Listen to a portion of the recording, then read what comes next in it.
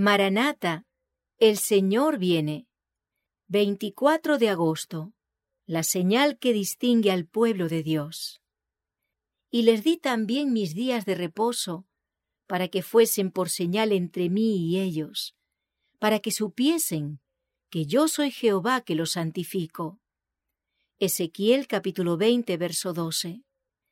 Al observar el sábado, los hijos de Israel se diferenciarían de todas las demás naciones.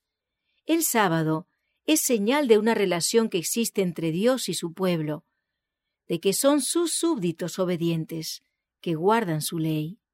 La observancia del sábado es el medio ordenado por Dios para conservar el conocimiento de sí mismo y de distinguir entre sus sujetos leales y los transgresores de su ley. El sábado pertenece a Cristo, y como lo hizo todo, creó también el sábado. Por él fue apartado como un monumento recordativo de la obra de la creación.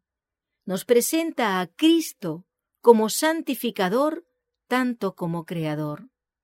Declara que el que creó todas las cosas en el cielo y en la tierra, y mediante quien todas las cosas existen, es cabeza de la Iglesia, y que por su poder somos reconciliados con Dios.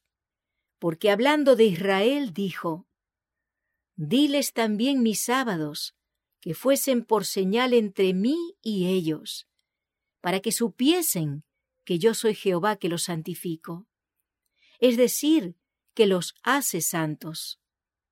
Entonces el sábado es una señal del poder de Cristo para santificarnos.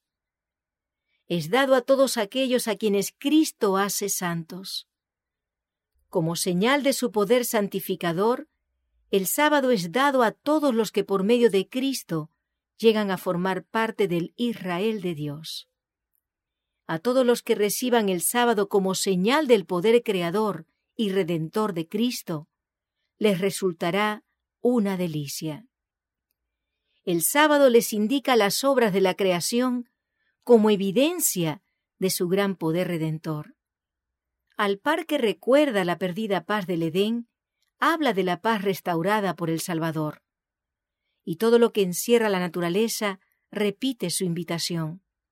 «Venid a mí, todos los que estáis trabajados y cargados, que yo os haré descansar». El sábado es el broche áureo que une a Dios con su pueblo.